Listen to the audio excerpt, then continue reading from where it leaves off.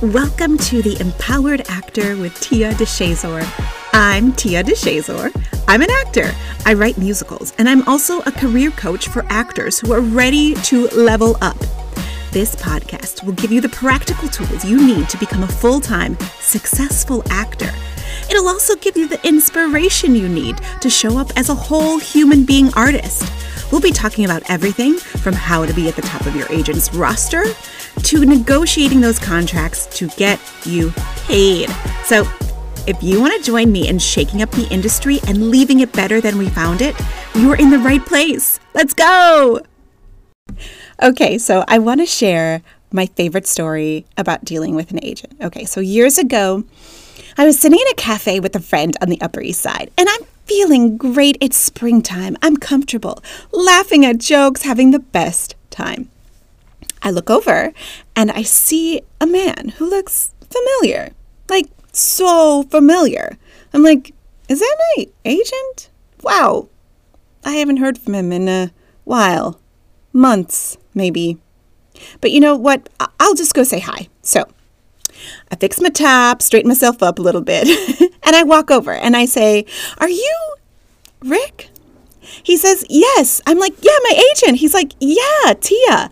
Tia, right?" "Yes." He says, "It's so good to see you. You know, sometimes it's a while since I've seen someone, and I'm not sure if they look the same."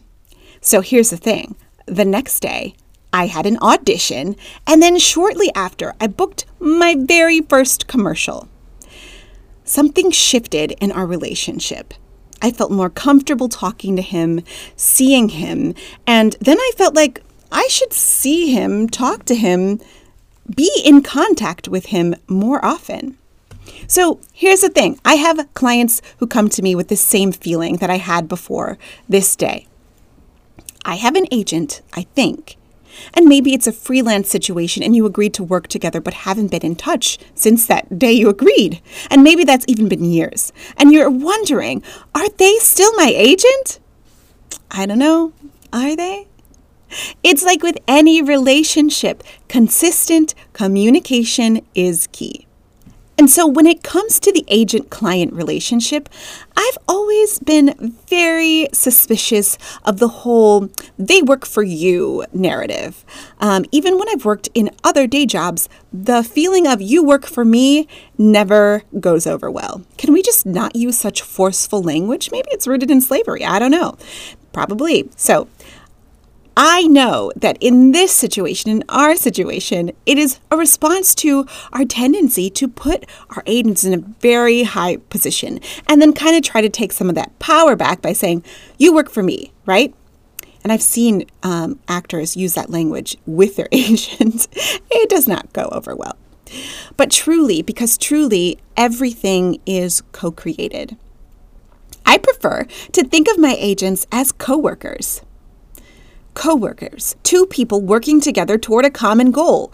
And in order to work together toward this common goal, whether it's booking your Broadway show, your series regular, your writer's room even, whatever it is, you must be in communication about what that common goal is and other things.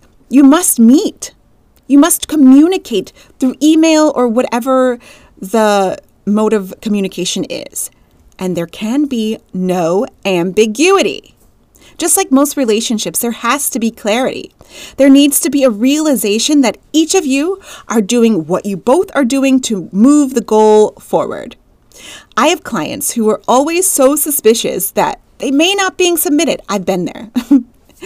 And my response to that is, are you being submitted? Ask. Be in communication. And I see this as a common issue. If you want to know what's going on, you've got to ask. And it's easier to ask if you're already in communication. So maybe they say they're working for you, but are you communicating how you're doing your part? Are you sharing your auditions you're getting on your own, your fun projects, your classes, your new discoveries about your career? Those are all ways to stay in touch with your agent or manager and boost the relationship, and that can only help you getting more auditions and getting more bookings. So As coworkers, we've got to know there is mutual work getting the job done.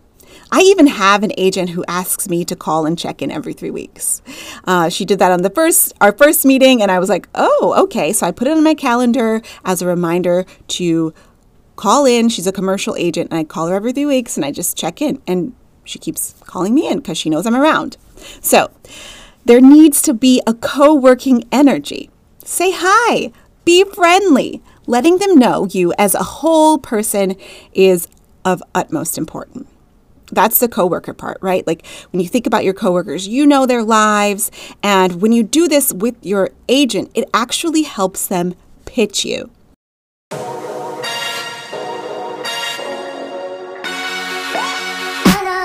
Okay, I've got some Creative Power homework for you, okay? If you haven't been in touch with your agent in a long time, or maybe it's a freelance or, like I said, a commercial voiceover situation that you haven't been in touch in a while, check in. Say hello. Let them know what you've been up to, what you've been called back for. Open the lines of communication. Okay. I leave you with this quote from the lovely Shonda Rhimes.